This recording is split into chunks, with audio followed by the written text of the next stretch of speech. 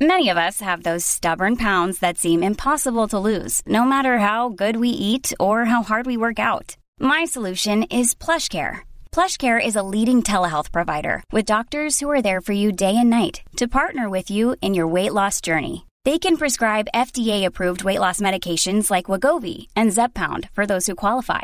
Plus, they accept most insurance plans. To get started, visit plushcare.com/weight loss. That's plushcare.com/weight loss. I'll be buried in my grave before I become a slave. Yeah, yeah, yeah. But it seems like since that day, yeah, we have sorely changed.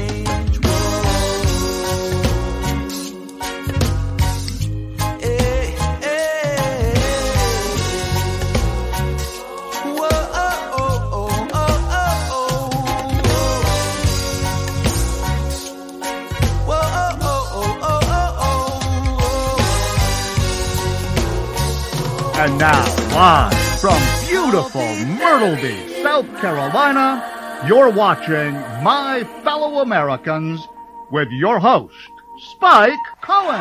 Yes, it's me. Yes. Yes, thank you so much. Welcome to the show. Welcome to the show. Yes, keep clapping. Clap for Shabbat. Clap for the Sabbath. How would we know it was the Sabbath if you didn't keep clapping? Welcome to My Fellow Americans. I am literally Spike Cohen. Thank you for joining me on this special Sabbath episode, this wholesome Sabbath episode, this Shabbat Shalom of an episode that we're about to have on My Fellow Americans. This is a Muddied Waters Media production. Check us out on Facebook. Check us out on YouTube. Check us out on the old Instagram. Check us out on SoundCloud and on Twitter and on iTunes and Stitcher. And check us out on our website, muddiedwatersoffreedom.com. I almost forgot the website. I'd like to thank, as always, Kroger for my delicious, can you see that? Delicious, purified drinking water that I drink on this and most episodes of My Fellow Americans. Bulavanaka. The intro and outro music on this and every single episode of My Fellow Americans is from the talented Mr. Joe Davi. That is Jodavi. Check him out on Facebook. Check him out on SoundCloud. Check him out on his Bandcamp. He has a Bandcamp. And you can buy all of his music. It's going to cost you like $10. You're going to have all of his music. It's amazing. Check him out. Thank you again, Mr. Joe Davi. Shout out to Tehran Turks' mom and him, as always. Guys, my guest tonight is a complete dynamo, and I say that with the absolute least amount of hyperbole that one can reasonably use when describing another human being as a complete dynamo. She started her career in her teens. She was a part of the Rand Paul for President campaign, and she is currently a reporter who has contributed to Rare Politics and many other publications. Ladies and gentlemen, please welcome to the show this very moment newly adopted niece, Miss Zuri Davis. Zuri, thank you so much for joining us. Thank you for having me. I don't know how to feel upon the news of learning that I have a new uncle, but I'm excited that it's you and not some crazy person. So, well, it's me, a crazy person. So it's kind of both of those things. But there is like a bar, I guess, and like you're okay on it. Below the threshold of what's the problem. Okay. Well, good. Well, congratulations on your new familial edition that you just found out the second. Thank you. And thank you again for joining. Guys, I had a hard time getting Zuri. She's a big shot. And every time I try to reach her, she's like, oh, I'm really, really busy. And so I caught her at a weak moment, and so she came on. So thank you again for joining me. And guys, if you have any questions for me or Zuri, be sure to comment comment in there on the show, and we will let you know if you were right or wrong. Zuri, first thing I ask anyone that's on the show is how would you describe your political beliefs, and how would you say you got there? Would you say it was like kind of an aha moment, or was it sort of a gradual evolution? Well, so right now, I say that as though it's going to change, and it's not going to. Right. I would like to think of myself as a very consistent person, but I identify mostly with the libertarian politics. And it wasn't always that way. I tell people that when I started in politics, I was a baby neocon. So I was really into anything on Fox News. I was really into Rush Limbaugh. Right. Pretty much like anyone that's kind of unbearable, I guess, today. I was really into them. Ann Coulter, all those people. I had at least 2 of her books in my bedroom growing up. I do remember that. So basically, everything kind of changed when I went to college, just like everyone else. Right. So I volunteered for Mitt Romney's political or presidential campaign, and he lost badly. And after he lost, our on-campus college Republicans didn't really have a lot of events. So I was looking for ways to be politically active. So I found our on-campus libertarian group, and they caught me in their grasp, and they slowly started feeding me libertarian propaganda. And it got to a point to where I couldn't defend my side anymore because I didn't have the facts to look it up. Right.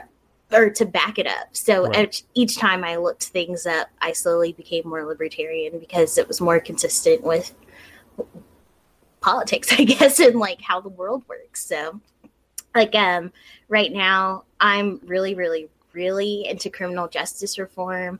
I think that drugs should be decriminalized at the very least. I think that mandatory minimum sentencing should go away. I don't think that people should be in prison for nonviolent drug offenses.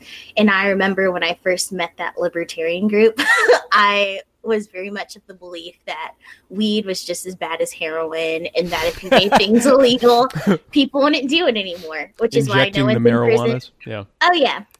Yeah. But I thought if it was illegal, people wouldn't do it, and that's why no one's in prison for murder right now, because it's illegal. Of course, because it's illegal. You know, we have murder-free zones, and it doesn't happen. It's funny because I have a very similar. I think I was always in favor of legalizing drugs, but it was just because I was a drug addict. And so I wasn't consistent with that.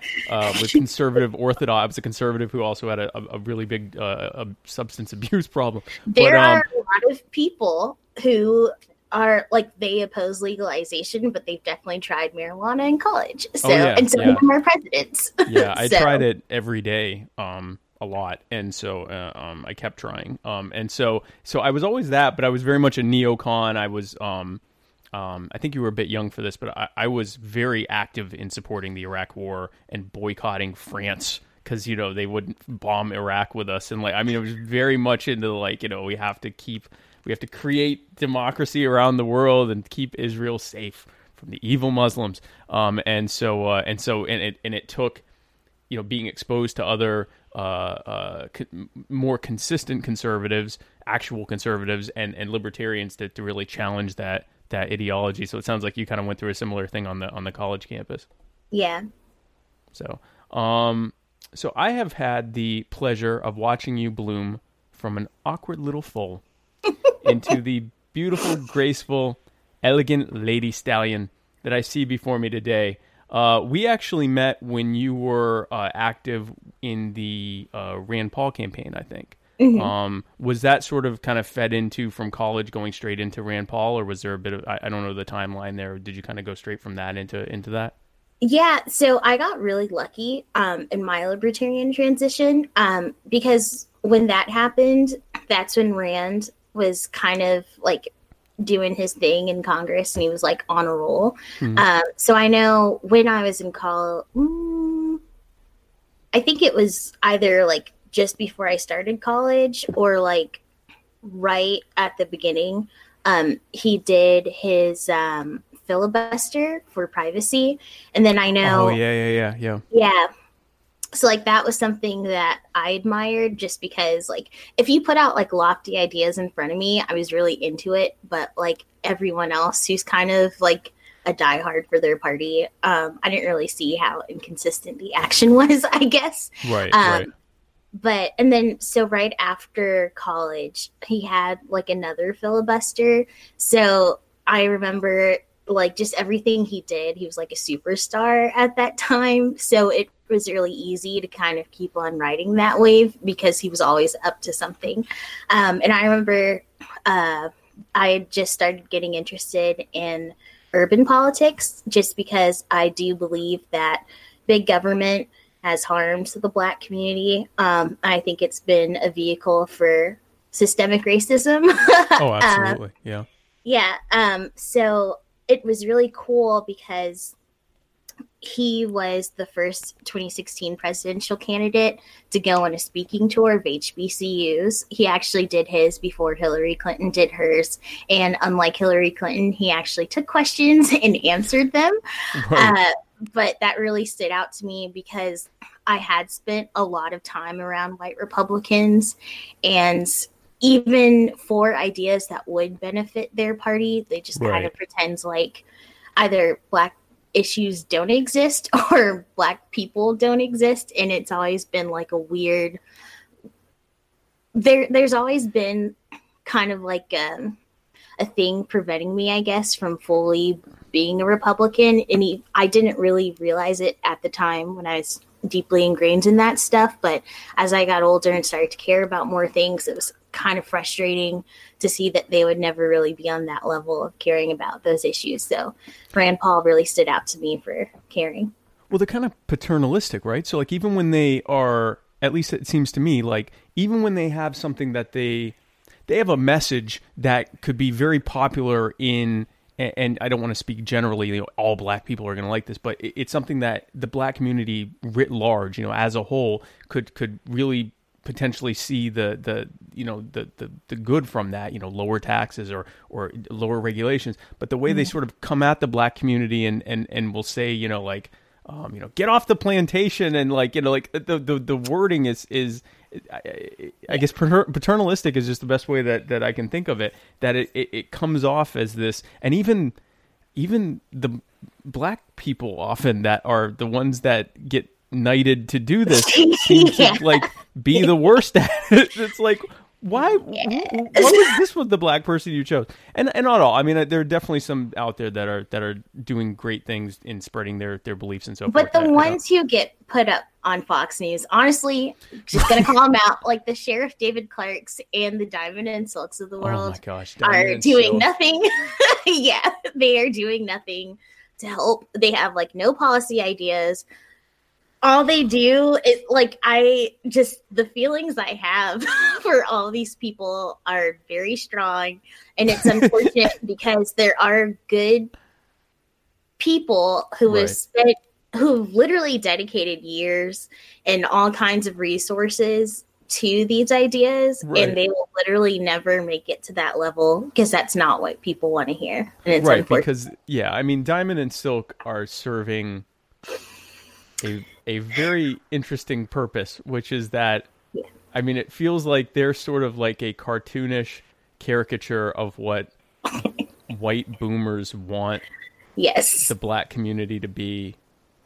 And they want to hear them say, "Ooh, chow, I love me some Donald Trump," or I can't watch it. I've watched maybe a total of 32 seconds of Diamond and Silk spread out over maybe 15 clips. I watched 2 or 3 seconds. I'm like, I can't do it. I can't. Do it. It's like this is a few degrees separated from Al Jolson, and he wasn't even Black. It's just off of that.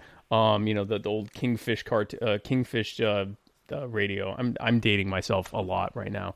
So now I wanted to ask you. So you said you were much younger. You're in your 20s.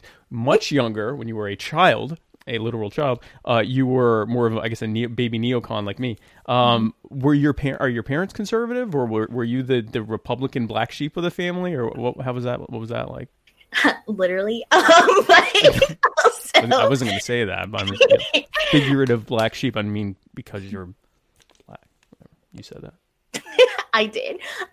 So when it comes to my parents, they're kind of an anomaly in many ways. And they're you can't really put them in a box. But to their credit, they are very personally conservative, but they didn't actually share their political beliefs with me. They let me figure them out on my own. And there was a time where I was way more Republican than they were. They actually were registered independents, but I guess my upbringing, of course, and just like little things they would say, like it did kind of help shape why I gravitated towards. Right. Mm-hmm. But I definitely like went way further than they did. And it's funny now because like my parents are still, they're more forgiving of the Republican Party. And this is like a big thing with like, just like evangelicals, I guess. So, you know, it's that very, we don't know Trump's heart, but we still have to pray for him. But of course, if it's like Hillary Clinton, like she doesn't get that at all. Satan, right? Of course, yeah, of course. You know.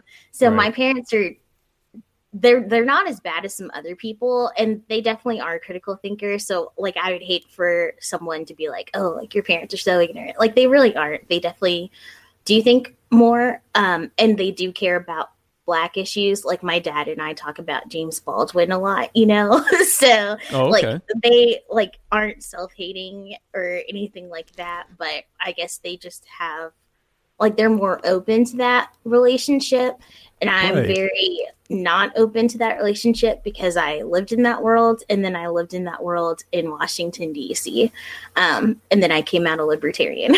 If that says anything. Well, you kind of went through the blender, right? Yeah. Isn't it sad that you have to sort of preface saying like, well, yeah, my parents are conservatives, but they don't hate themselves because they're Black. Like, it's like, honestly, though. No, I mean, it's not out of nowhere that you're saying that. Like, I mean, it's because there are a few. I will. Yeah. And I used to really hate that, because I used to think like, well, I do think these things, like they are genuine for me, but, since meeting some other people that I can see where that stereotype comes from, but also it's a stereotype, so that means it's not true for all people and not even most people. And I definitely know a lot of Black Republicans who do care about themselves and the culture, but unfortunately, a lot of the people, again, who get pushed up through the ranks and are kind of plastered on television, I've also met those people, and there are a lot of internal things that I think they should work on first. Yeah. Well, I mean, they're not Black, they're American. Sorry, they're American. Yeah, this is America. Which is funny because at the end of the day, like, it just makes me think of Tim Scott on the floor talking about how even though he's a sitting senator, and most people really do, like, of all the politicians, he's one you could really recognize, and he was still pulled over and treated a certain way because of his skin color regardless. So, and it's very obvious he's Tim Scott. Like, no one's like he's a very unique looking individual. There's no mistaking him for anyone else. Tim Scott was, I believe, the last Republican I voted for. Oh, wow. Interesting factoid, everyone, because I'm from South Carolina. Oh, wow. Yeah. Interesting factoid. Tim Scott, last. Because, because of 2014. And I didn't vote for most of them. And I voted for Tim Scott because just because I knew how many people that would rile up. And so I voted for him. And for some reason, Lindsey Graham was also on that. I'm not sure why both senators were on that ballot in 2014, but they were. I think Tim Scott was, it was because he was specially appointed, but he had to be put on the ballot or something. Anyway, and I put one of my dogs. I wrote him in for Lindsey's seat. We lost that election in the recount. But yeah, so that's an, yeah. So last Republican that I voted for, Tim Scott. I think the last Republican I voted for was Rand in the primary, and then I voted for Gary Johnson. And then I still like had my Florida ballot. So this is like really bad of me because I didn't change it over. Right. And then I voted like all libertarians. I think I forget like which big seat was that, but yeah, I wasn't really. Oh, I know it was like an attorney general thing. Oh, okay. Pretty sure like Pam Bondi was like on the list or something. So it's like, what is the next choice? Yeah, so, not Pam Bondi. Yeah, yeah, that's funny. So with the so you got on the Rand Paul campaign. That was when I met. No, so right before that. So around the time I met you, I think right after I met you, you were briefly in the news. And it was because you were being harassed over the fact that you were a woman and a black woman who was supporting Rand, who's obviously a Republican. And I don't remember what was that like? Were you actually like cyberbullied over that? Like, what was that all about? I don't even remember now. One, I just want to say that's such a giant throwback because it feels like it happened forever ago now. No, it feels like a decade ago. It was like, yeah, but so basically, I was really into Rand. Like, you can just kind of see like my pictures from 2014 and 2015 with Rand shirts. Yeah. Oh yeah, he was all over my Facebook. Nope. But someone's like mutual friend, or I like had a mutual friend with the person who took issue with it, but I didn't actually know them at all. So our mutual friend screenshot what he said, and he was just like, "Oh, like, don't you know that Rand is like a racist and a sexist?" And it made me mad because I can honestly say that Rand Paul is the only Republican that I've ever like voted for, that I know that I did my research before deciding that I wanted to support him. Right. And like, I had all of these different facts about the things that he had said and what he had done, and like the things that he stood for and voted for in Congress that went into my decision. And I was mad that it was reduced down to gender and race, because it wasn't like he's that a Republican. Yeah. Like, it made me feel like all of my research was invalidated, and I was very prideful about that. So I wrote a response back saying, well, I care because, I care about the Black community. Right. I care about privacy. Here's how he stood up for all of those things. And it just kind of took off, and it helped my career take off, which is really nice. I do appreciate that. So thank you, everyone who shared that article. Now I can pay rent and pay for food for my dog. But oh, that's right. You have a dog. That's right. Mm-hmm. His name is Bishop. Bishop. Yes. Yeah. I was like, it's something to do with Vatican hierarchy. It's funny. So I actually settled on that name before I decided to convert to Catholicism. Fun fact about me, if you don't know. But so that was. I assumed that it was, like, I'm so Catholic, I'm naming my dog after Catholicism, but it was actually the opposite. Yeah. So I'm like really into. I definitely idolize certain parts of Southern culture, and I really like the Wild West religious aspect.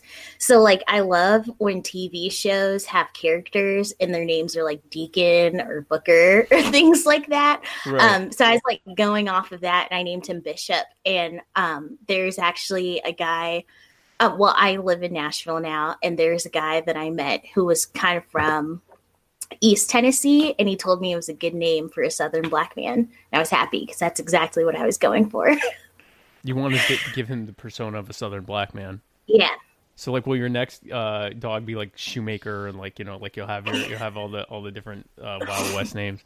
I'm gonna try. I'm gonna see. Like, I want, if you think about my dog, like, I want you to think about like some like a granddad sipping iced tea on his porch or something. So that's exactly what I got from that, by the way. Not Catholicism.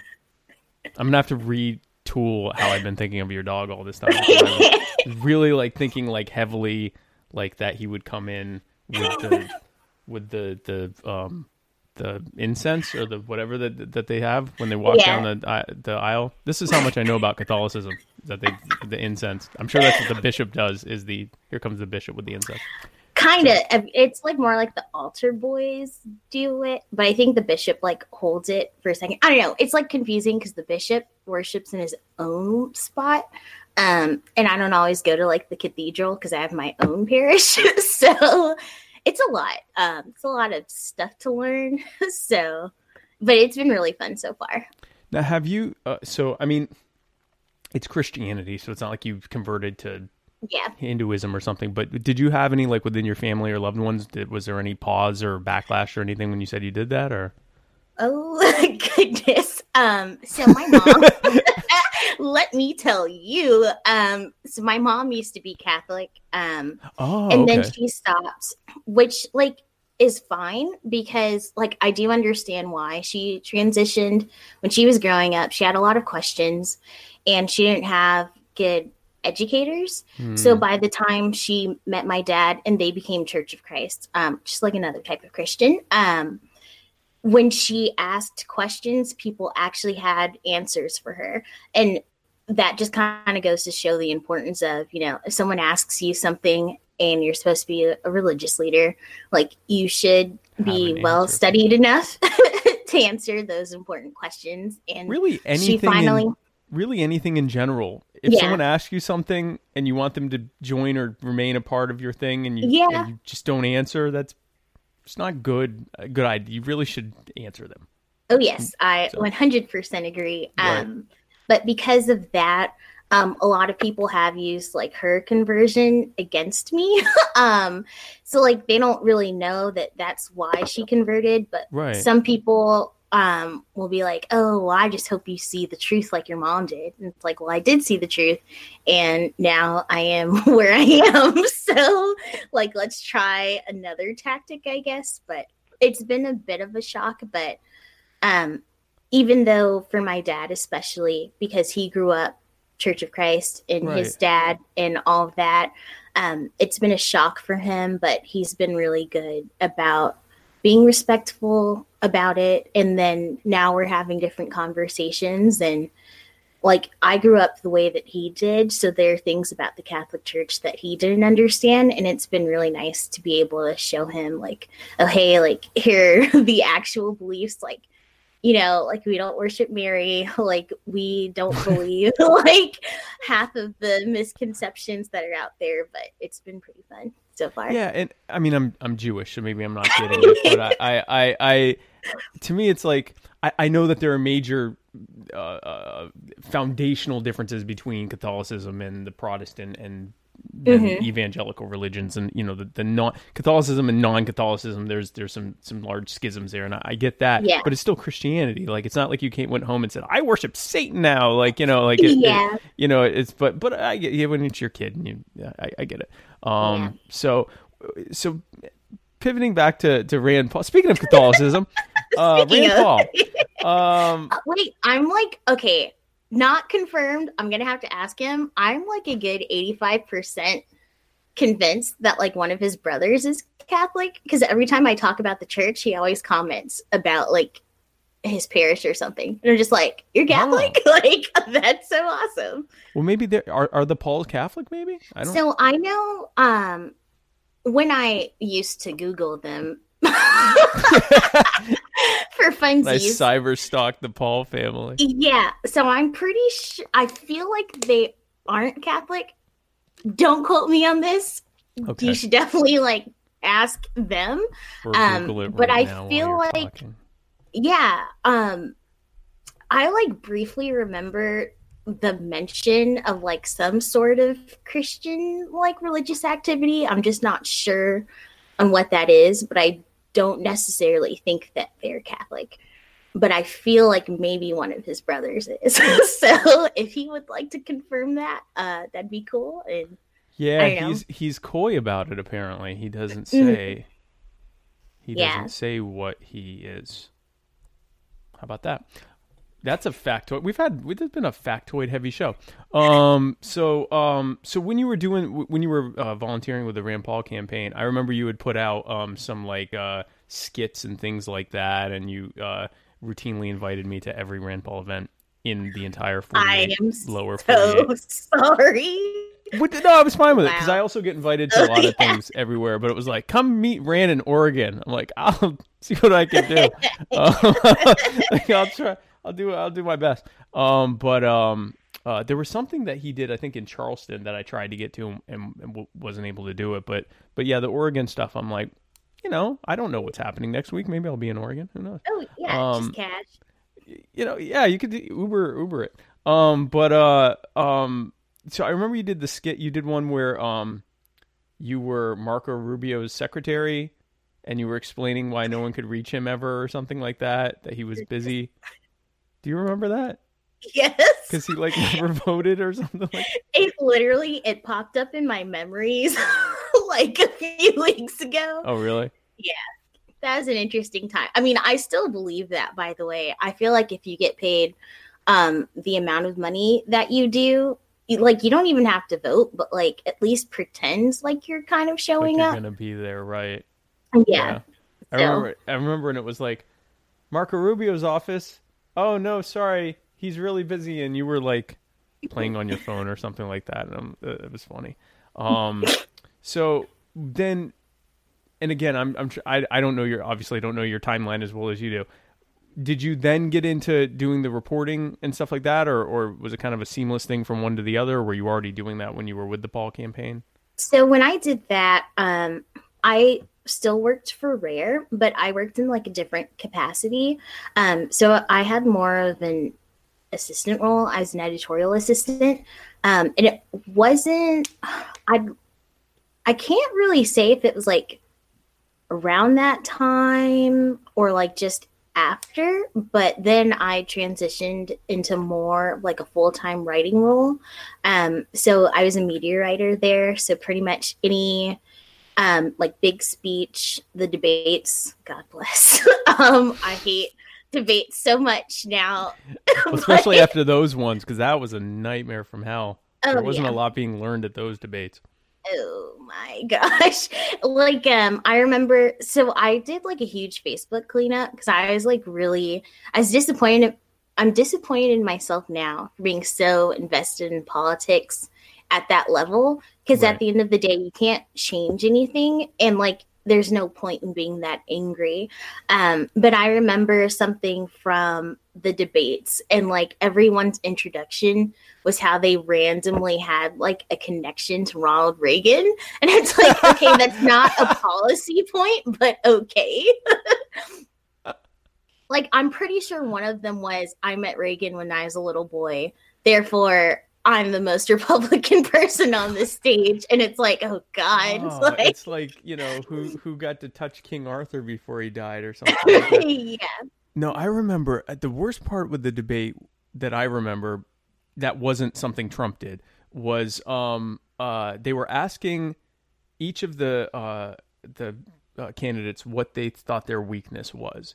And and Trump, of all things, Trump actually gave a pretty like non-political answer. He was like, my wife says that I take things too personally or something like that. And I'm like, that was an actually surprisingly introspective answer that I didn't expect from you in this moment of all moments. Very weird. I was like, this is a very human moment from you of all time. And Rand, because he wasn't getting a lot of time, he said, I'm not going to answer that. And he started talking about whatever he wanted to talk about. But Ted Cruz, our good friend, great beard he has now, by the way. I don't want to compliment it because no, I know. It's one of those things where it's I'm like, damn it, that beard. I hate that beard looks as good as it does. Like, I don't. But like I will say, like, it's nice that he has like the salt and pepper thing going on because like I will compliment the color, but not the shape. Because you have principles. Yes. You're not a a political crony. Yeah. I'll just the coloring is nice, Ted. What I like is that he started growing it as he started randomly telling people that he does occasionally smoke weed. And I was like, who is this? This is how you celebrate beating Beto O'Rourke, as you're gonna grow your beard out and talk about getting high. But his answer. Anymore. What's that? No, yeah. I was gonna say he can't be cool anymore. After he said he doesn't listen to rock and roll after 9/11 because that makes sense. Oh God, I forgot about that. Oh, yes. That. Oh like, yeah, he started listening to in country my music. He started listening to country music after 9/11 because that's a natural reaction to that. Yeah.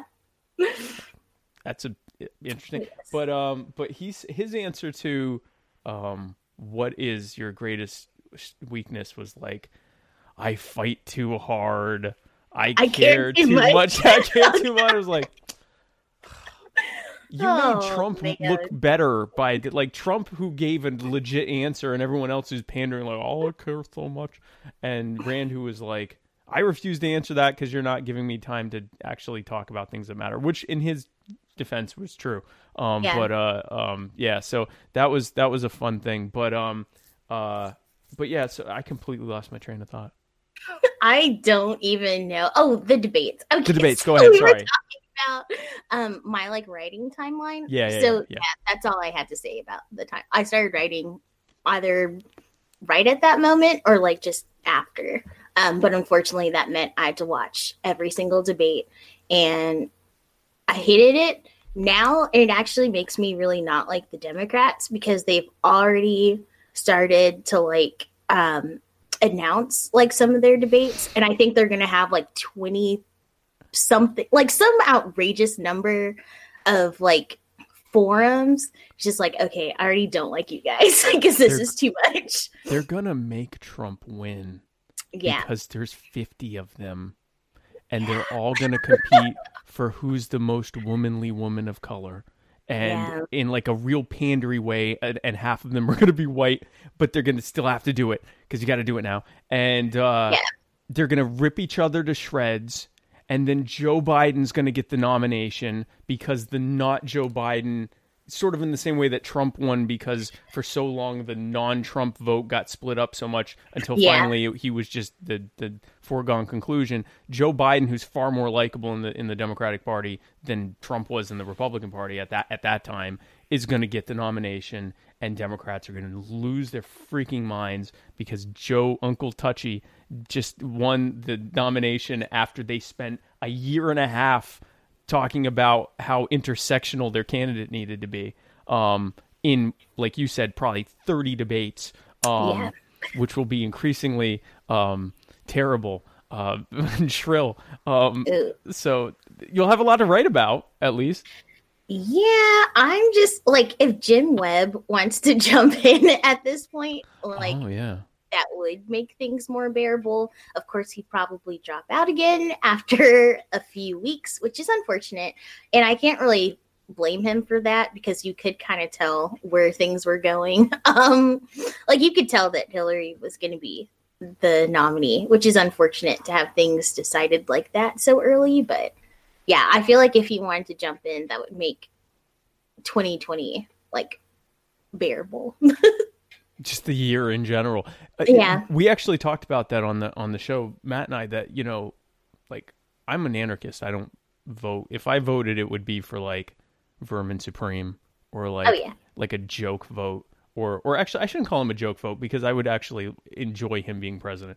But you know, like, I think of, I can see someone who is defensively voting, however you call it. I could see someone saying, man, if my choices are Jim Webb and Trump, I'm jumping all over the Jim Webb train. Like in a Texas second. And we were talking about that on the show, but the problem is he doesn't meet the Democratic narrative of what they want. Just in identity, before you even get into his, moderate, conservative leaning in some ways, libertarian leaning in some ways, progressive leaning in some way. He's not what Democrats want. They want to fall in love with a hardcore intersectional feminist progressive, and have Joe Biden win anyway, get the nomination anyway. So that'll be interesting to watch. So with your writing, what are the things that you like to write about the most? Obviously, besides like, when you're picking out a news piece, what would you say are the things that like really stick out to you that you like to write about the most? So my favorite are anytime there's like a story, like a human story that can be talked about. I really like that. I think a lot of times, Republicans and Democrats and libertarians too, they have political beliefs. They support certain kinds of legislation. They support politicians. But at the end of the day, it really is about how it affects the American people. Right. So people can say that they support X policy out of like goodwill. But if it actively harms someone, I like to kind of show how, because this thing was passed however many years ago, this person's life is now affected by it. Right. And I will say a lot of that comes out in the criminal justice system. Yeah. So those are my favorite stories to write, criminal justice stories and prison stories. So I was actually just thinking about this the other day, and the story that I'm most proud of that I've recently written is about a man who was on death row, and he was executed a few months ago in Texas.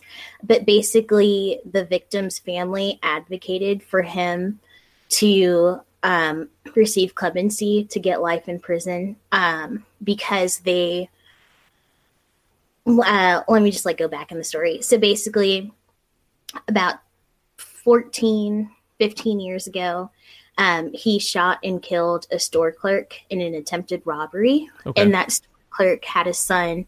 So when the son grew up, he fully anticipated that he would sit kind of front row and center at his execution. Right. But basically, a filmmaker had gotten in touch with the man on death row, and he did these series of videos about how he had changed his life around, how he was mentoring younger people who were at risk to show them that that wasn't the path that they wanted to go down. Right. And how he had made all these changes. And the store clerk's son saw that, and it touched something inside of him and made him realize that he didn't want the death row inmate's daughter to go through the same pain of losing a father. And he saw that because he was penitent about his crimes and was trying to help other people, that made him change his mind about his execution. And unfortunately, he wasn't granted that clemency, and he died anyway. But that was such an interesting story about the death penalty. And even though these two families experienced a serious loss, they still came together, I guess, for the sake of this man's life. And that was really interesting. Well, and it is very interesting, and the interesting part of the interesting thing about that with the death penalty is that ostensibly the main, besides obviously punishing someone for the the murder or murders, however many murders they've done, and also for making sure that they never harm anyone like that again. There's also the punitive aspect, but in addition to that, part of the reason for doing that, as opposed to life in prison without parole, is to give a sense of justice and finality and, to some extent, revenge to the survivors and loved ones of the person or people that were killed. So when you have a situation... Sorry. I was trying to hold it in, and it came out. It's okay. It's all right. These are natural things. It's natural. In the middle of such a great point too. I'm so sorry. No, it's okay, because I can edit that out. I think I can edit that out, or I can leave it in. Whatever. Whichever, totally fine. I'm gonna leave it in. Screw it.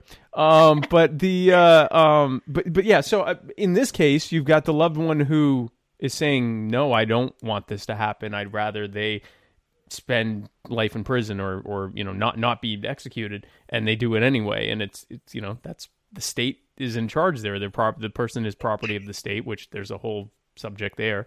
And they can do what they want with the person. So something you had written about. Oh, by the way, I need to bring up something. Shout out to Muddied Waters Media. You were very briefly the editor-in-chief of the Muddied Waters. And when I say very briefly, I mean a matter of hours, basically. So tell us how that went. Tell us about your career with Muddied Waters Media. I was going to say, so it's actually a really good plug for Muddied Waters, I feel. The girl who did it before me also did it essentially for what felt like a matter of hours. A few minutes, yeah. Yep. And then we both got really amazing jobs. Yeah. So the thinking is, if you become the editor-in-chief, then you'll get a really amazing job really quickly. Yeah. So this is really, if you want to a fast track into the world of libertarian politics, in any capacity, an unpaid internship with Muddied Waters, and we'll give you a title and everything, like the president of the whatever you want to be called, we will call you that. And right around the time that we're like, hey, so what we need you to do, that's pretty much as soon as we ask you to do anything, that's when you'll be like, sorry, I just got a really good job in several states away. It's like, oh, okay, well, we understand. And at this point, it's not even the several states away because I'm several states away. It's just the inability to do the thing because you have a job now. If you don't have a job, any libertarians without jobs, if there is even such a thing, if there are any libertarians... There is such a thing. I didn't say that. But if there are any libertarians out there that want a job, we can give you an unpaid one for about 50 seconds, and then you'll get a really great job somewhere else. Pretty much as soon as we need you for anything. Not bitter at all. No, that's good. So you've got your thing now. You don't need us anymore. And so you wrote a story. I think it's your most recent story that you wrote about the Groveland Four, and I had heard. I don't think I've ever heard this story. And if I have, I mixed it with other similar stories and it didn't stick out. But basically, and I'm going to let you talk mostly about it, but the newly crowned? Pardon? I don't know. No, the governor. The newly governorized governor of Florida. Definitely. What's that? Governorized. He was governorized. He was straight up governorized. The new governor, he's not the governor elect anymore because he was elected. I don't know why the governor of Florida, who is now governor. I don't know why this is. I have a hang up on just saying that he's the governor of Florida, Ron DeSantis. He posthumously pardoned the Groveland Four, and this story. When I read it, it was absolutely insane. I read your story. Tell us a little bit about this, and we can delve into how this talks exactly about why policy matters. Yes. So basically, I guess it was in the 50s. The dates sometimes I'm like not the best on, but I think around the 50s, a white woman. The alleged event was in 1949. So okay, so in the 40s, but basically a white woman in Central Florida accused 4 black men of raping her, and before any due process could be carried out, which we have about 2 amendments regarding that in from the beginning. We've had those amendments.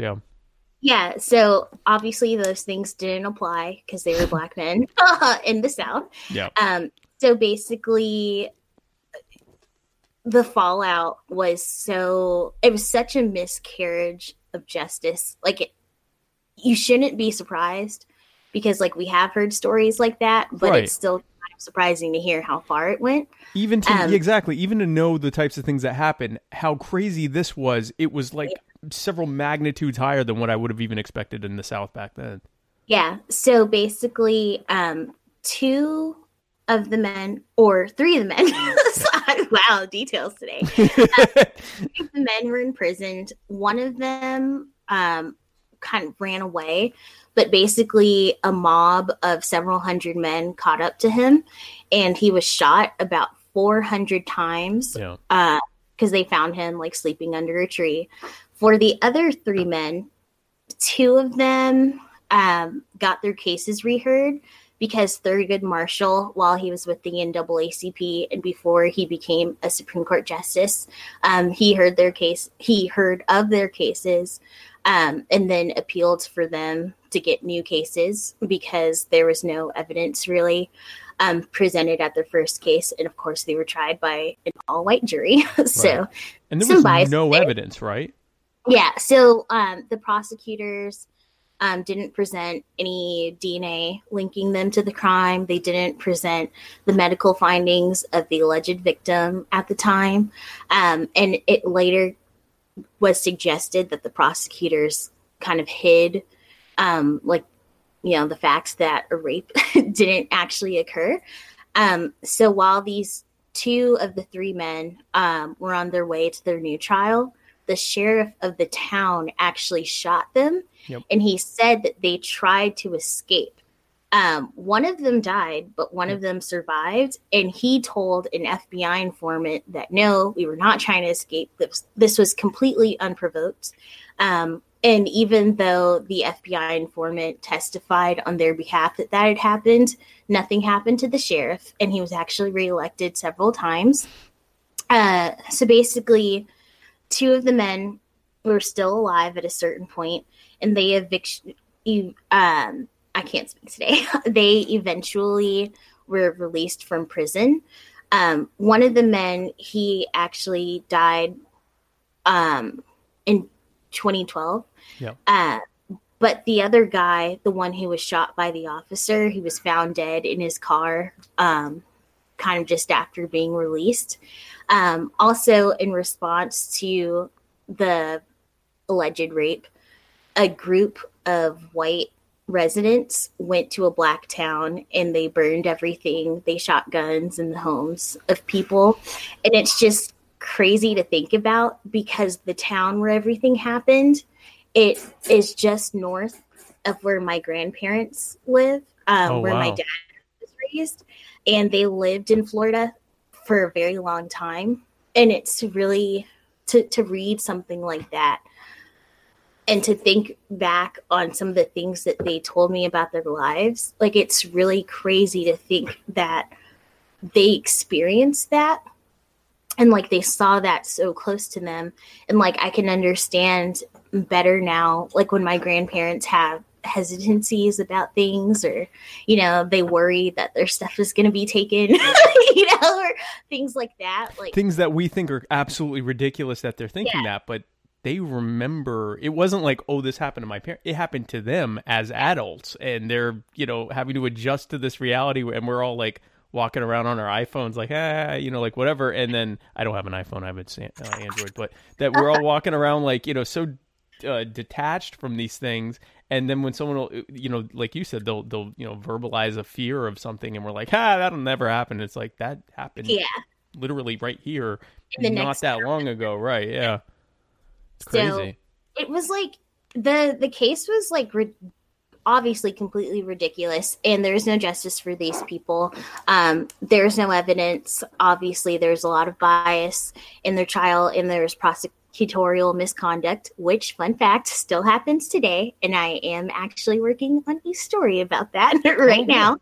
And I don't want to like spoil it because like it's a longer piece, but I am very excited about it. But basically, the alleged victim's family, they actually they were against the pardons because the woman she's still alive and she was still very adamant about her story.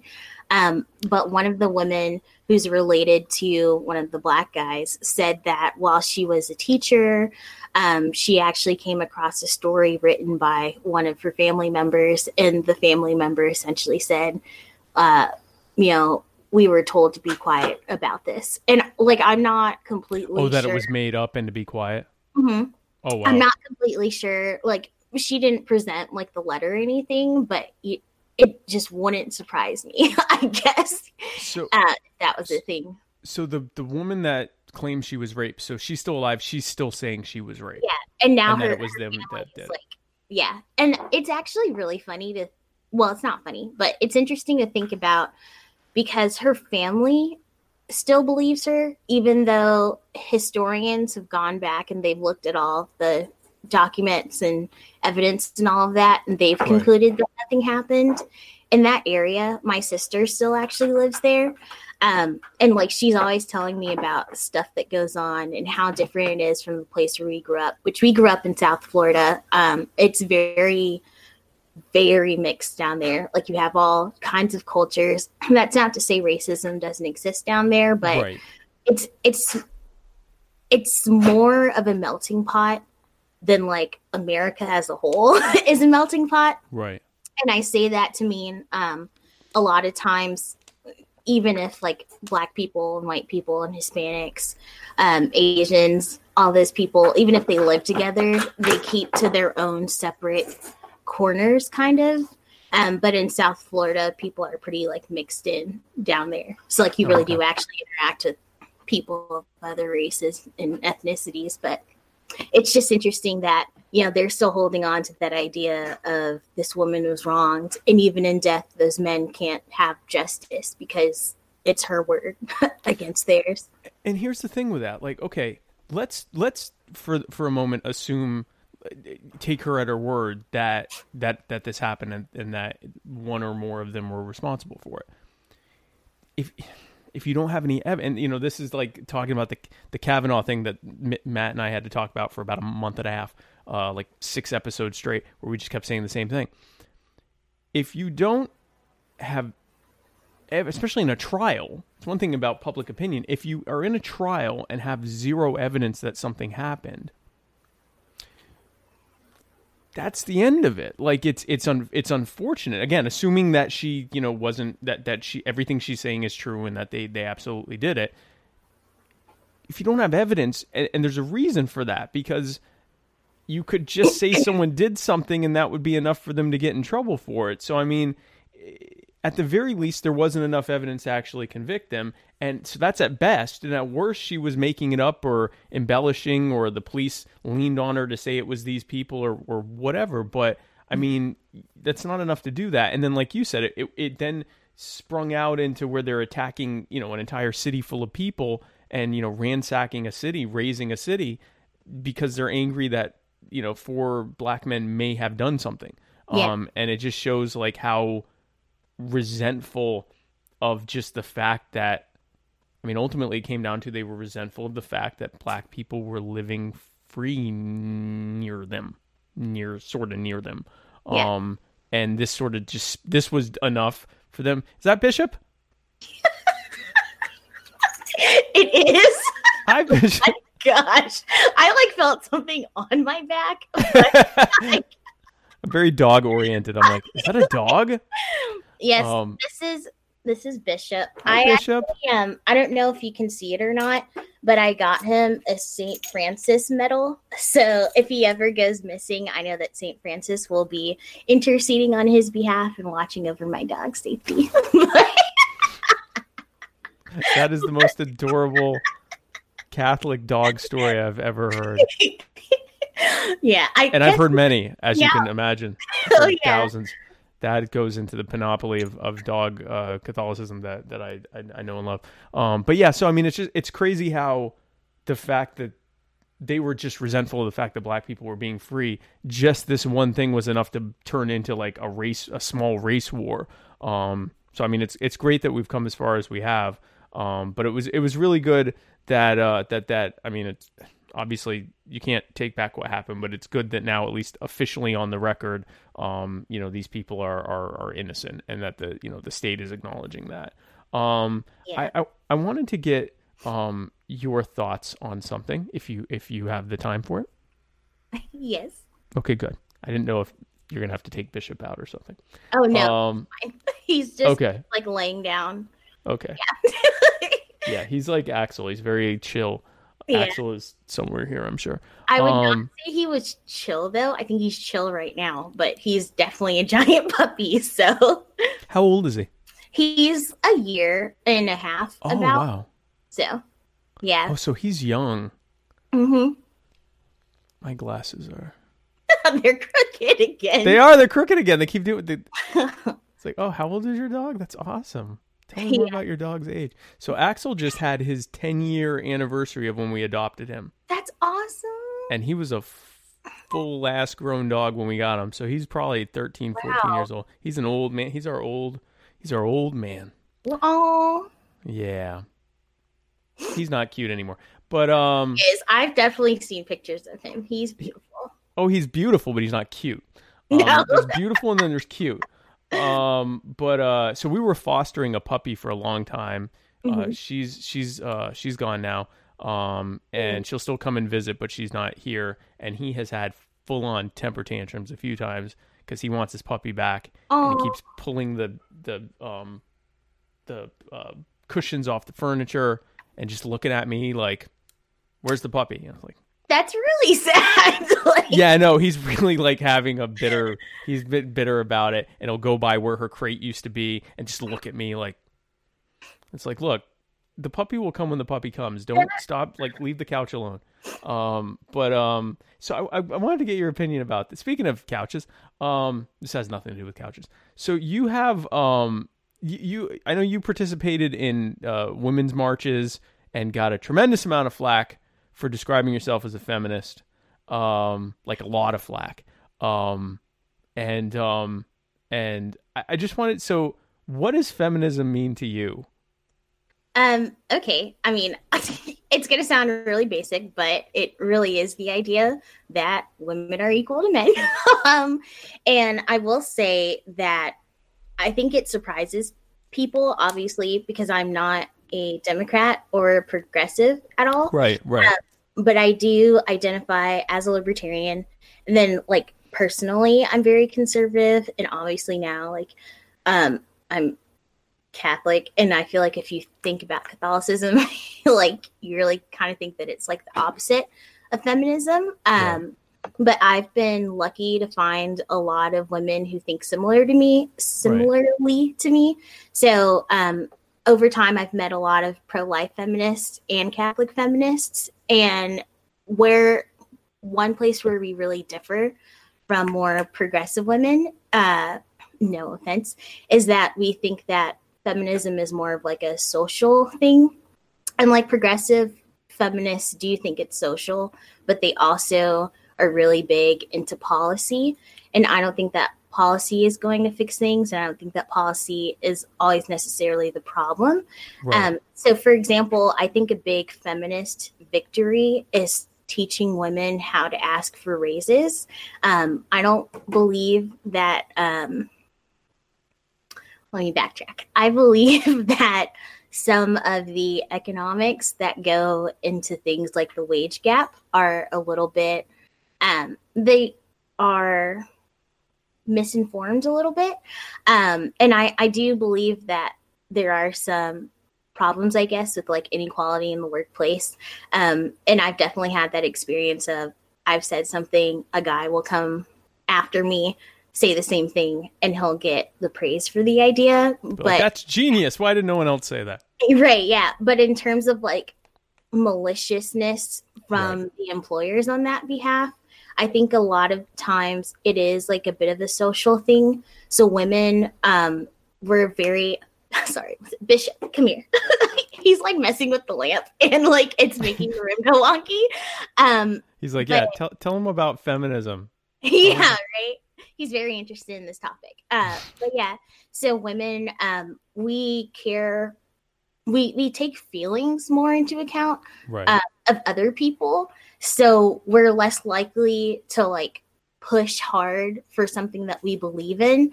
And we can tend to be more passive. So we think that if we come to work, we do all the right things, someone will notice our success. And that's how raises go. But a lot of times, and it's not, yeah, especially if you're dealing, like if your boss is a man, men don't work that way. You do have to be very direct with them. So I have actually sat in on conservative feminist groups where the speaker sat and taught us how to ask for a raise. And I think that that's a feminist victory. That's great. I mean, there's, someone might laugh at that, but that's a good thing because there are, and you can blame it on genetics, you can blame it on physiology, you can blame it on conditioning, or you can say it's a combination of the two. But there is, generally speaking, not always, not all. Yeah. Hashtag not all. But generally speaking, women tend to be more agreeable and accommodating. There's less variation. I'm going to start sounding like Jordan Peterson. There's not as much variability in their moods, so that they tend to have a more stable range of moods than a man who could be all over the place, and they tend to be less direct and try to find more agreeable ways to say things, which are good and applicable in some things, but for specifically saying I need more money from you, that's not more often than not, that's not a good way to try to do it, is to be as agreeable as possible. So to have someone actually structurally break down how to do that is, like you said, that's a big feminist victory. Yeah. So for me personally, I define my feminism a lot through things like mentorship like that. So I think just giving other women, especially younger women, just like a place where they can come and they can talk, and older women can share their experiences. I think that's important because I feel like a lot of girls especially kind of get the short end of the stick sometimes when it comes to education. And I don't mean like K-12 education. I just mean like education about like, here's how the world works, but also like, here's how to get over these barriers, and here's how to work with different kinds of people. And I feel like guys don't really get that education either, but it's easier for them when there are more men to be around because they just kind of know. But like if you're a woman like me, who the only man in my house is my dad, it was like all girls essentially, like that's not something that I would just naturally know how to do. And it's been really helpful to have women mentors show me different ways to get over those things. That's really good. That's really good. I need to get this thing and plug it into the computer so that this can continue.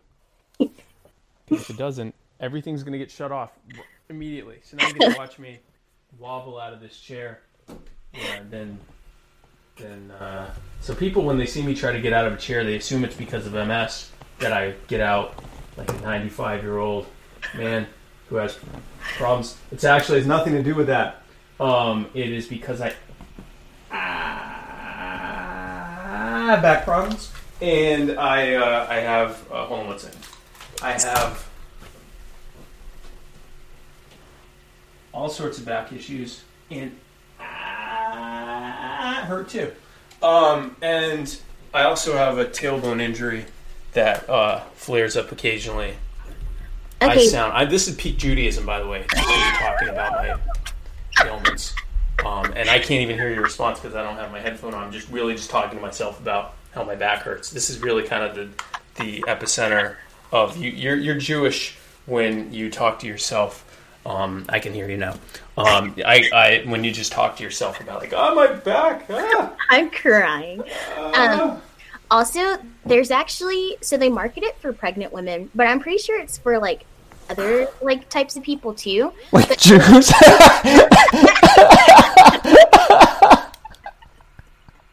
Basically, it's something you can put in your chair, like curves out. I don't know if I'm making a curve. I feel like I'm not, whatever. So basically curves out, and it has like kind of a spring in it. So you like put it in your chair, and then you sit against it, and then when you stand up, it'll kind of like help push you out of the chair a little bit. So yeah. Oh, that's smart. Mm-hmm. Because I have a thing that I sometimes sit in a car for my tailbone. Mm-hmm. But just in this chair, I'm like, screw it. I'm a man. I can sit in this chair for 2 hours. I'm not.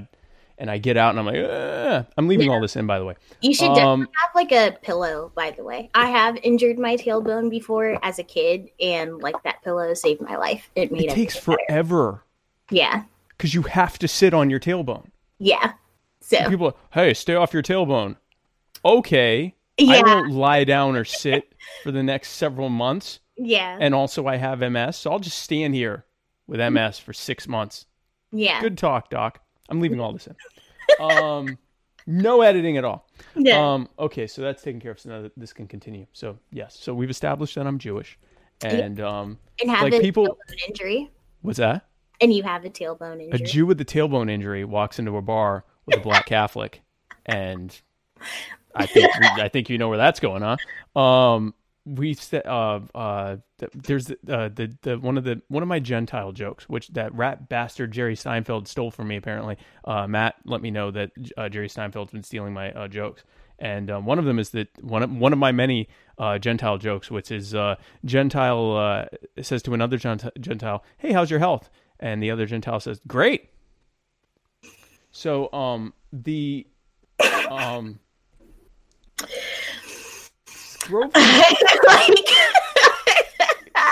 wow. Okay. So, speaking of feminism,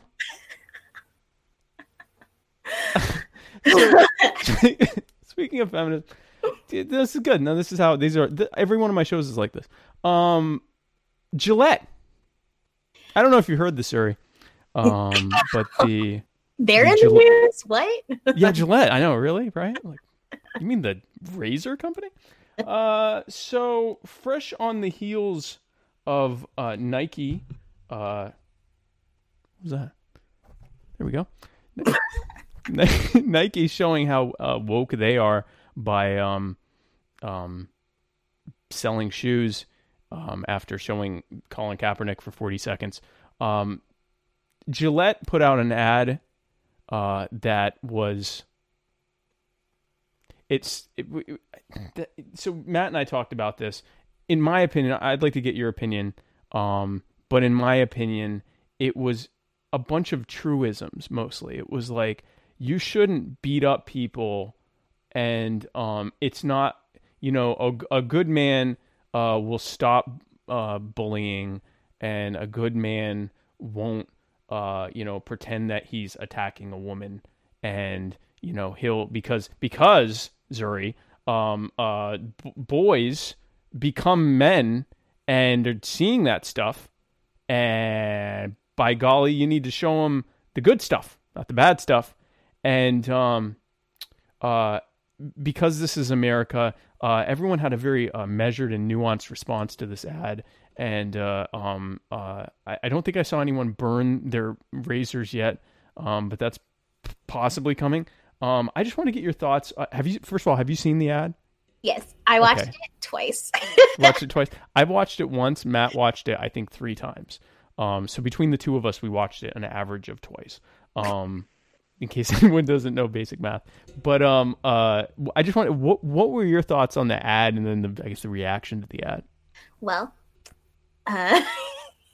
feel like going to be a lot of comments about it, but I loved it. I thought it was a really good ad. I thought it was perfect. And I say that because, one, that is a good message of, I forget what their tagline is, but the best a man can get. Yeah, the best a man can get.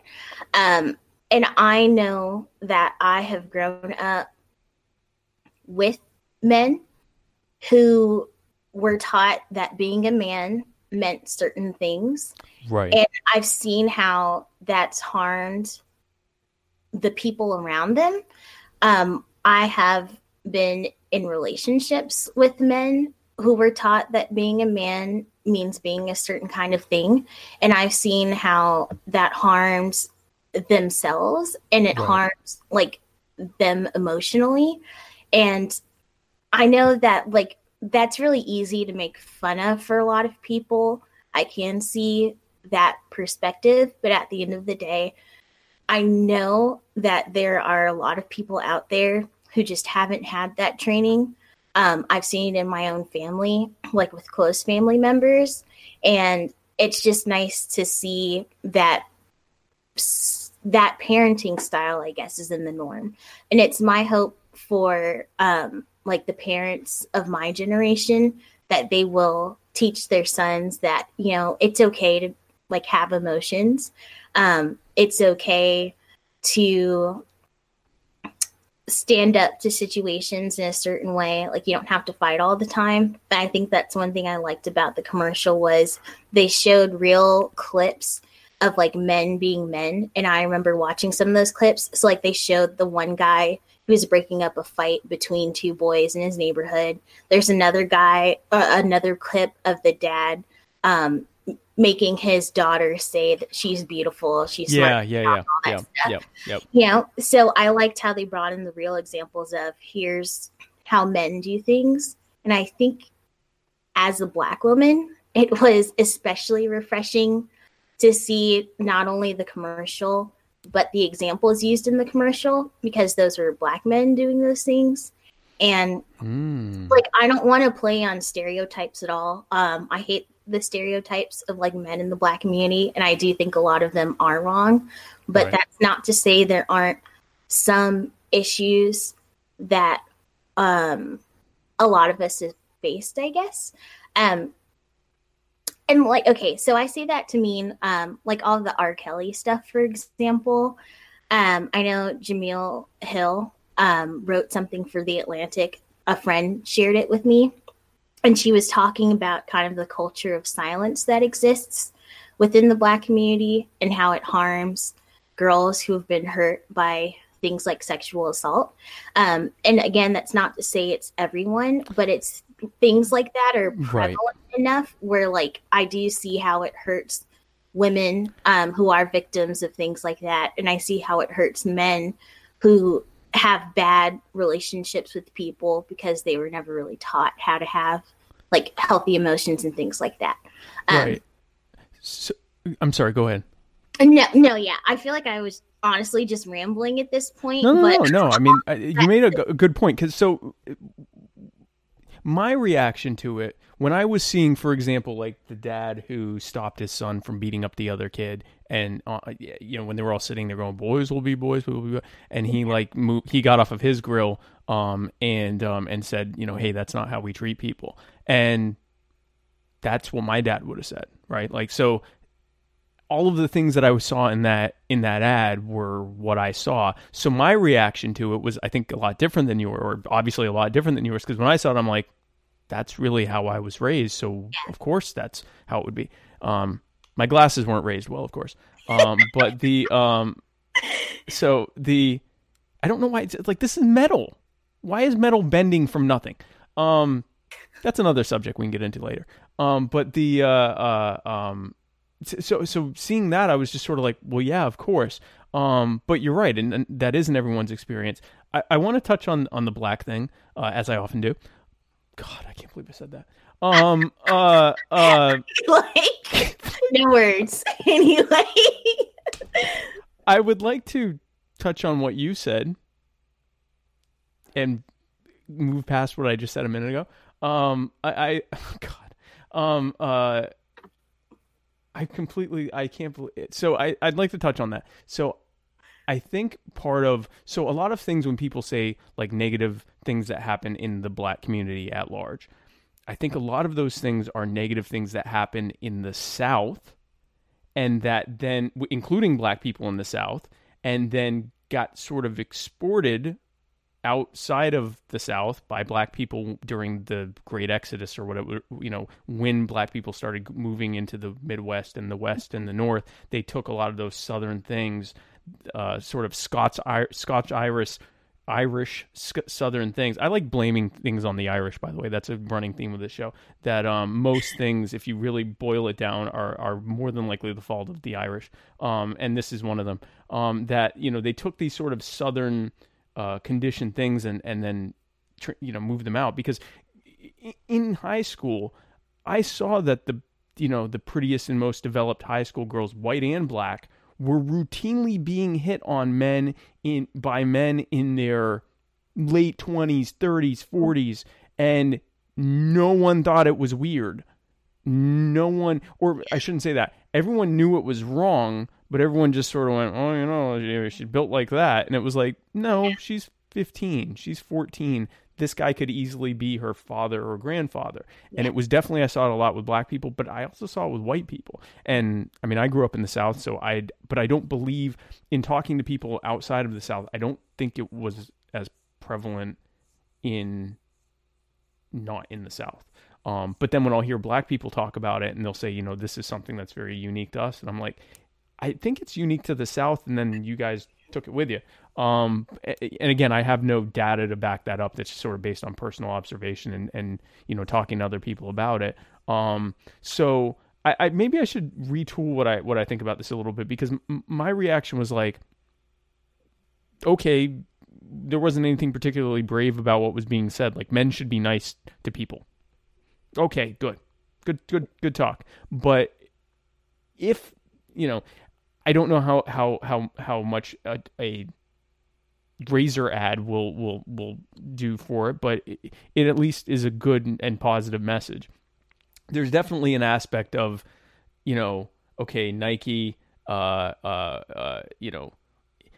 is Nike primarily concerned about social justice or the justice reform or Colin Kaepernick's advocacy, or are they primarily concerned with their core demographic and selling more shoes as a result of it, which clearly worked because they made billions from it. And it's probably a combination of the two. And I'm sure Gillette, is faced with men who are increasingly refusing to shave, and women who are shaving and don't want to continue buying pink razors that cost twice as much, and that maybe they were reaching out there, but that's interesting that you changed. I think you changed my mind, actually. Well, there are two things you said that I do want to touch on. One, am I bashing the Irish? No. I'm sorry to all Irish people. I'm not. But the fact that you said, like your dad, that's something your dad taught you, I think that's awesome. And I see a commercial like that, not saying that all men are bad, but because it used like those real world examples, I think it's kind of showing the people who need to hear that and see those examples that this is how a man acts. So for example, I feel like, if there were like, if there is a chance to mentor young men in your life, your dad's example would kind of be what that Gillette ad was. Right. And I will honestly say, like, that boys will be boys thing, like, it does kill me, because in my own family, on my dad's side, my sister and I, we were the only girls for a very long time, and we were the oldest. So there was like a bit of a gap between like kids in the family. And then right after, it was like boy after boy after boy. And like they would do little things. They were just like, I was definitely just about to say they were just being boys, which is bad. But it's like, and so there's boys will be boys, right? Yeah. And there's something that I need to work on, because obviously, like, that's no excuse. But like, there were times where they crossed the line, and like my sister and I would like fight back, or we'd tell someone, and it was the same type of like, leave them, they're boys, yeah. And it's just like, but like, if they keep on doing that, they're going to get in real trouble, and they're going to hurt real people when they get older. And like, there are also those examples of men in my family who their behavior was excused, and they're terrible. There's a family member. And I thought you were going to start naming people, like my uncle Steve is a jerk and I hate him. Okay, no, go ahead.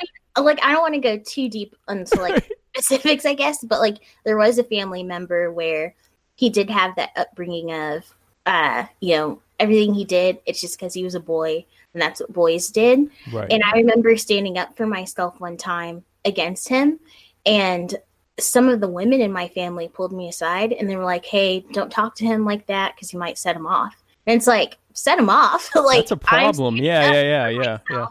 Yeah, and we all outnumber him. So, like, if he does something to me, like, we outnumber him. Like, we can overpower him. Right. Yeah. But also, like, I'm not going to be afraid to be respected as an adult, because you might get upset because people have told you all your life that that's okay. And I remember having some of those same experiences in the church where I grew up.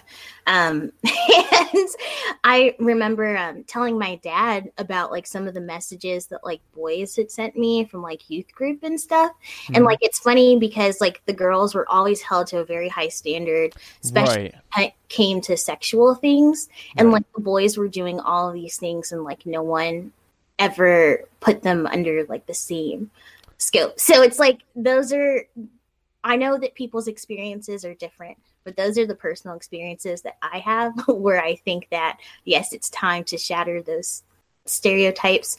It's time to stop thinking that way, and it's time to raise people differently. And I definitely acknowledge that people have already done that, but I think more people need to hear. That's a good point. My one question is specifically a messaging thing with the idea of toxic masculinity. I know that it's not, so this is sort of, so like, okay, so Black Lives Matter, and people go, are you saying white lives don't matter? White lives matter too. Everyone's life matters. It's like, okay, the message of Black Lives Matter is saying, yes, everyone's life matters or should matter. We're saying Black Lives Matter, and that they should matter, and we're asserting, and whether you agree with it or not, that for a lot of people, Black lives don't matter, and so we're saying they do. We're not saying that white lives don't matter or whatever like that. With toxic masculinity, yes, I realize that they're not saying masculinity is toxic. They're not saying the toxic trait that is masculinity. They're saying toxic aspects, I guess, of masculinity. My question is, so I guess it's more a question of effectiveness. So when besides the fact that people take it as like, are you saying my masculinity is toxic? Like, no. No, we're not. But putting that aside, because that's just someone who's not really listening, in my opinion anyway. Like my glasses are also my glasses are very much an example of toxic masculinity. But with the with and you know what this is like with the glasses, right? You also have to deal with internalized racism from your glasses. I've definitely had to fix my glasses a bunch of times. So sorry. So you're enjoying this, right? Yeah. So with toxic masculinity, and I was just talking with someone about this, and she was very upset at me. But so how do I word this? So in a way, instead of just calling it toxicity and not saying, "Oh, women do it too. What about toxic femininity?" But like, what's toxic? Recognize as a thing, by the way. Just saying. Well, and I'm sure it is, but and I'm not trying to equivocate. Well, women do it too, and trying to do an all lives matter type of thing. But by in a way tying toxic traits to masculinity, instead of just saying these traits are toxic, and the fact that you're a man is no excuse for it. The fact that you're masculine is no excuse for it. This is a bad thing and you shouldn't do it. By actually using a term like toxic masculinity, in a way, to some, besides the fact that some just take it the wrong way, in a way it almost sort of absolves, or it, instead of saying, okay, look, schmuck, just don't do that. I don't care if you're a man, woman, whatever, don't do it. If you add masculinity to it, in a way, it almost undermines the message of cut this out, because it's like, well, you're masculine, so you sort of are naturally inclined to do this, but don't do it anyway. Yeah. It is the message I get. And then there's also the optics of it. And so the example that I gave, which went off really well, and you're about to see why. So, for example, taking into an entirely different subject, if we talk about the poverty and violence that is in Black communities and in communities of color, we know all of the reasons for that. We know many of the reasons for that. We know things like institutionalized racism. We know about toxicity that comes as a result of that. We know about lack of access to opportunities. We know about this negative stereotypes about Black people, and in many cases have been internalized, so that there's this popular culture that's like doing the right thing is acting white. We know all of these things, and so there are two different ways we could message that to talk about it. We could say, hey, let's look at the roots of what are causing disproportionately high amounts of violence and poverty in Black communities, and let's address those so that Black people can live safer, more prosperous, and more fulfilling lives. Or we can say, put an end to toxic Blackness.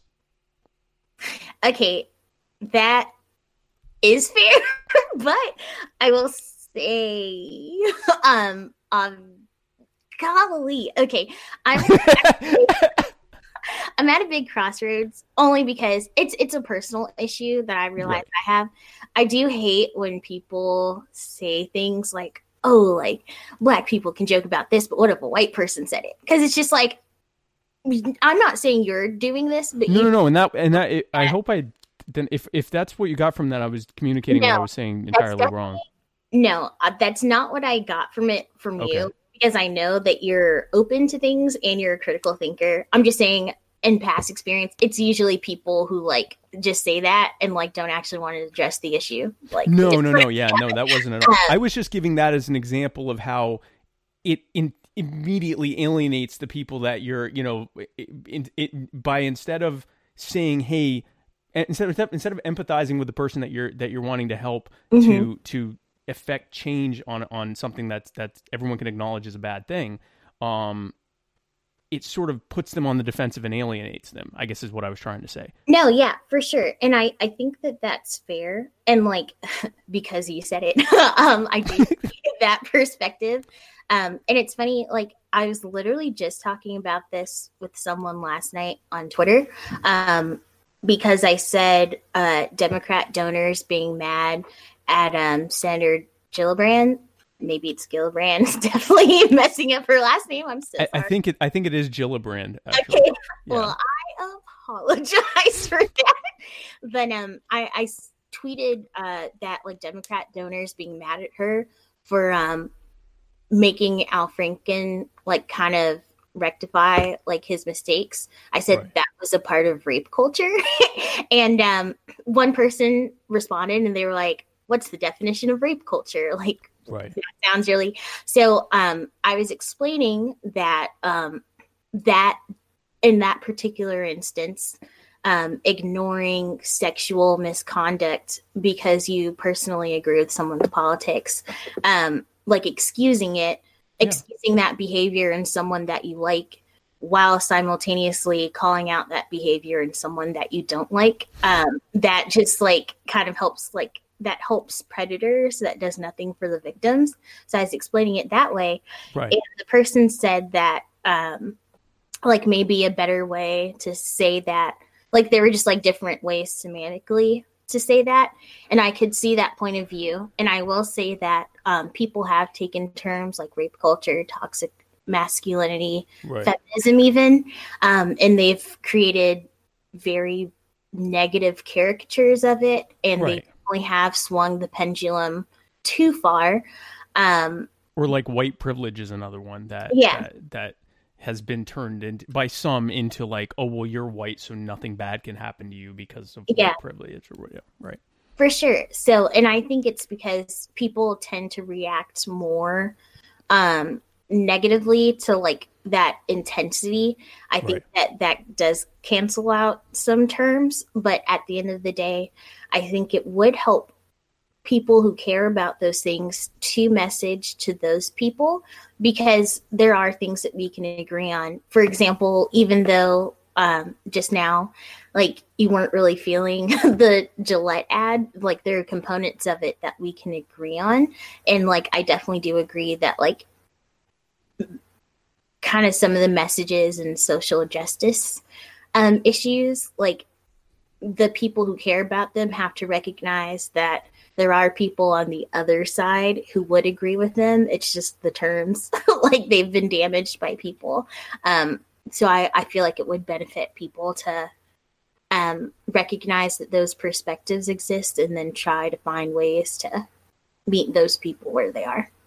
Yeah, and that's so. Like for example, rape culture or even white privilege. Those terms don't really. I don't see those. I could see how someone could potentially get alienated by the term white privilege if they don't take the time to find out what it actually means, just because white is in there. So I think sometimes when you put someone's identity in there, like the exact example, if I were to say toxic blackness, but I meant it to mean, you know, internalized racism and conditioned misogyny and the suffering, reaction to the effects of institutionalized racism and all of these things. But I phrase it in such a way that it makes it sound like, well, you're black, so you're toxic, or you're a toxic type of black.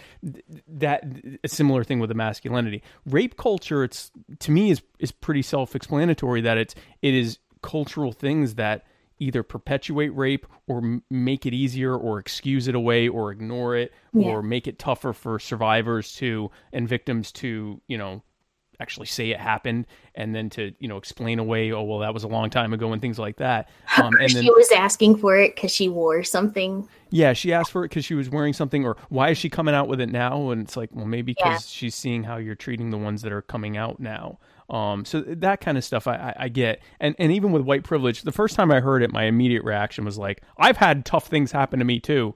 And it's like, and I had to kind of think, I think this person is intelligent enough to know that maybe I should find out what they actually mean. And then actually reading what that meant, that, talking about the fact that my white skin more than likely has never actually been a hindrance to me in a major way. You know, maybe an individual might not like me, but no one is people in positions of authority over me are not making negative assumptions about me because of my skin color. If you had to boil it down to a sentence.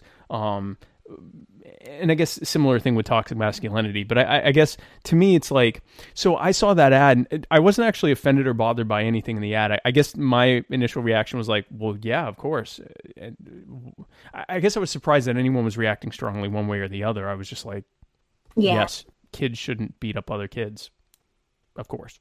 And it was like, why are we still talking about this? Like, yes, of course. I'm glad that we talked about that, because I hearing what you had to say, I think everyone didn't have, the parenting or structuring that I had, and didn't see the same things I did. So, so thank you. Oh, yes. And I did say I had 2 points on that. So yes, please. You said something about basically like they're reaching out, that like, they're just appeasing their base. And first of all, obviously, yes, like it is marketing 101. Of course, right. You can't upset your base for real.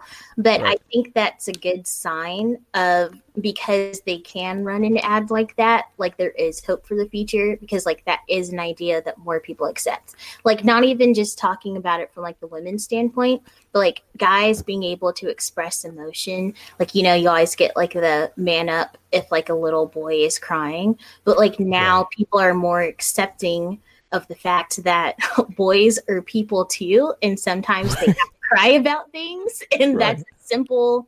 Like that's simple, but obviously people didn't believe it for a long time. So I think that there are good things that are obviously going to help girls in the future, but I think there are good things that are going to help boys as well. So. Yeah.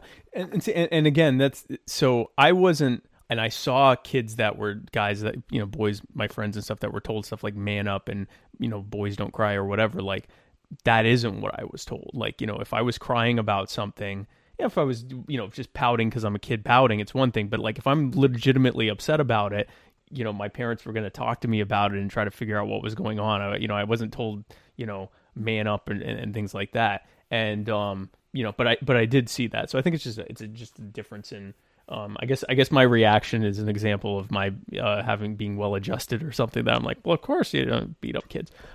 So I had something else here.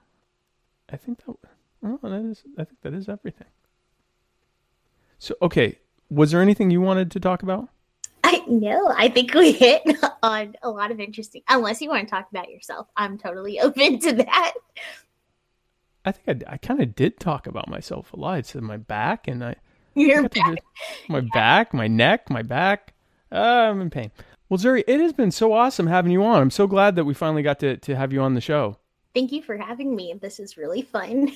And I hope that we can get you on more often. Before I let you go, are there any final thoughts? Anything that you want to share? Anything that you felt like we didn't get to talk about? Any upcoming stuff that you'd like to plug? You would mention a new article, any new articles you want to plug, anything that you want to talk. Zuri Davis, the floor is yours. Well, no plug as of yet, only because this project, it's going to be like a few months long. So I'd hate to say anything too early because it's coming out in September. Yeah. Right. Yeah. A little bit quicker than that, but yeah, kind of far out. Okay. But I just think that our conversation was awesome. And even though you and I are definitely like, our political beliefs are essentially the same, like even we had differences. And I think that's just a testament to how important it is to not only respect perspectives, but to search out more than just your own. And I'm like really happy that you shared like your thoughts on different things, especially that ad, because it was so moving to me. And like, when I saw people complaining about it, I did just roll my eyes like, okay, here comes like the conservative outrage machine, just like stupid things to be mad at. Burning my Gillette. Yeah. Yeah.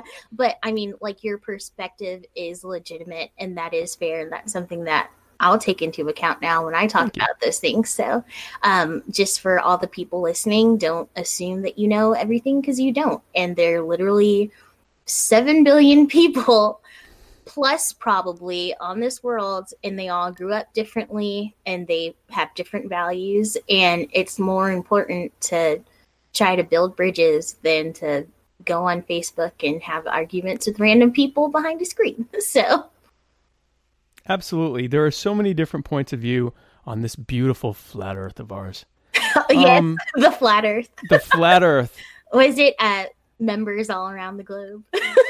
Yeah, flat earth members all around the globe. I'm a member of many flat earth groups, and frankly, you know, when you do something, ask yourself, if the turtle looked up from the horizon, would they be happy with what they saw Jesus. you doing, guy? I guess, well, okay, so I do have a final thought. Okay. And it has to relate to my tag, and I would just like to put forth the idea that the best people were born in the month of February. One, it's Black History Month, so obviously it is already the best month of the year, but I was born in February, and so was Frederick Douglass, so I think that's a huge testament to the people born in February. That is a parting thought. Mm-hmm. ETFO, all the other 11-monthers. Oh yeah, no, they're totally irrelevant. They don't matter at all. It's all about the month of February. To the left, all of you off to the left. So Zuri, thank you so much again for joining. Stick around with me. I'm going to talk with you during the outro. Guys, thank you so much for joining us on this special Wholesome Sabbath episode, this Shabbat episode of My Fellow Americans. Oh yeah, because it's Friday. So yeah, so the writer's block already happened. I normally would tell you to check out the writer's block, but you already checked out the writer's block because this is Friday night. Shout out to Rebecca Black. Shout out to Rebecca Black. Oh, the Friday night girl. Yeah, I'm like, who the hell is Rebecca Black? Okay, yes. I'm like, yes, Rebecca Black. Okay, yes, Rebecca Black. Thank you for joining us. And check us out next Tuesday on the Muddied Waters of Freedom, where we will talk about every single thing of importance that happened between the time that we signed off the last time and the time that we're signing on again on Tuesday. But again, thank you for joining us. Shabbat Shalom, everyone, to the millions of Jews watching this and Seventh-day Adventists. And thank you again for joining us on My Fellow Americans. We will see you soon. God bless you.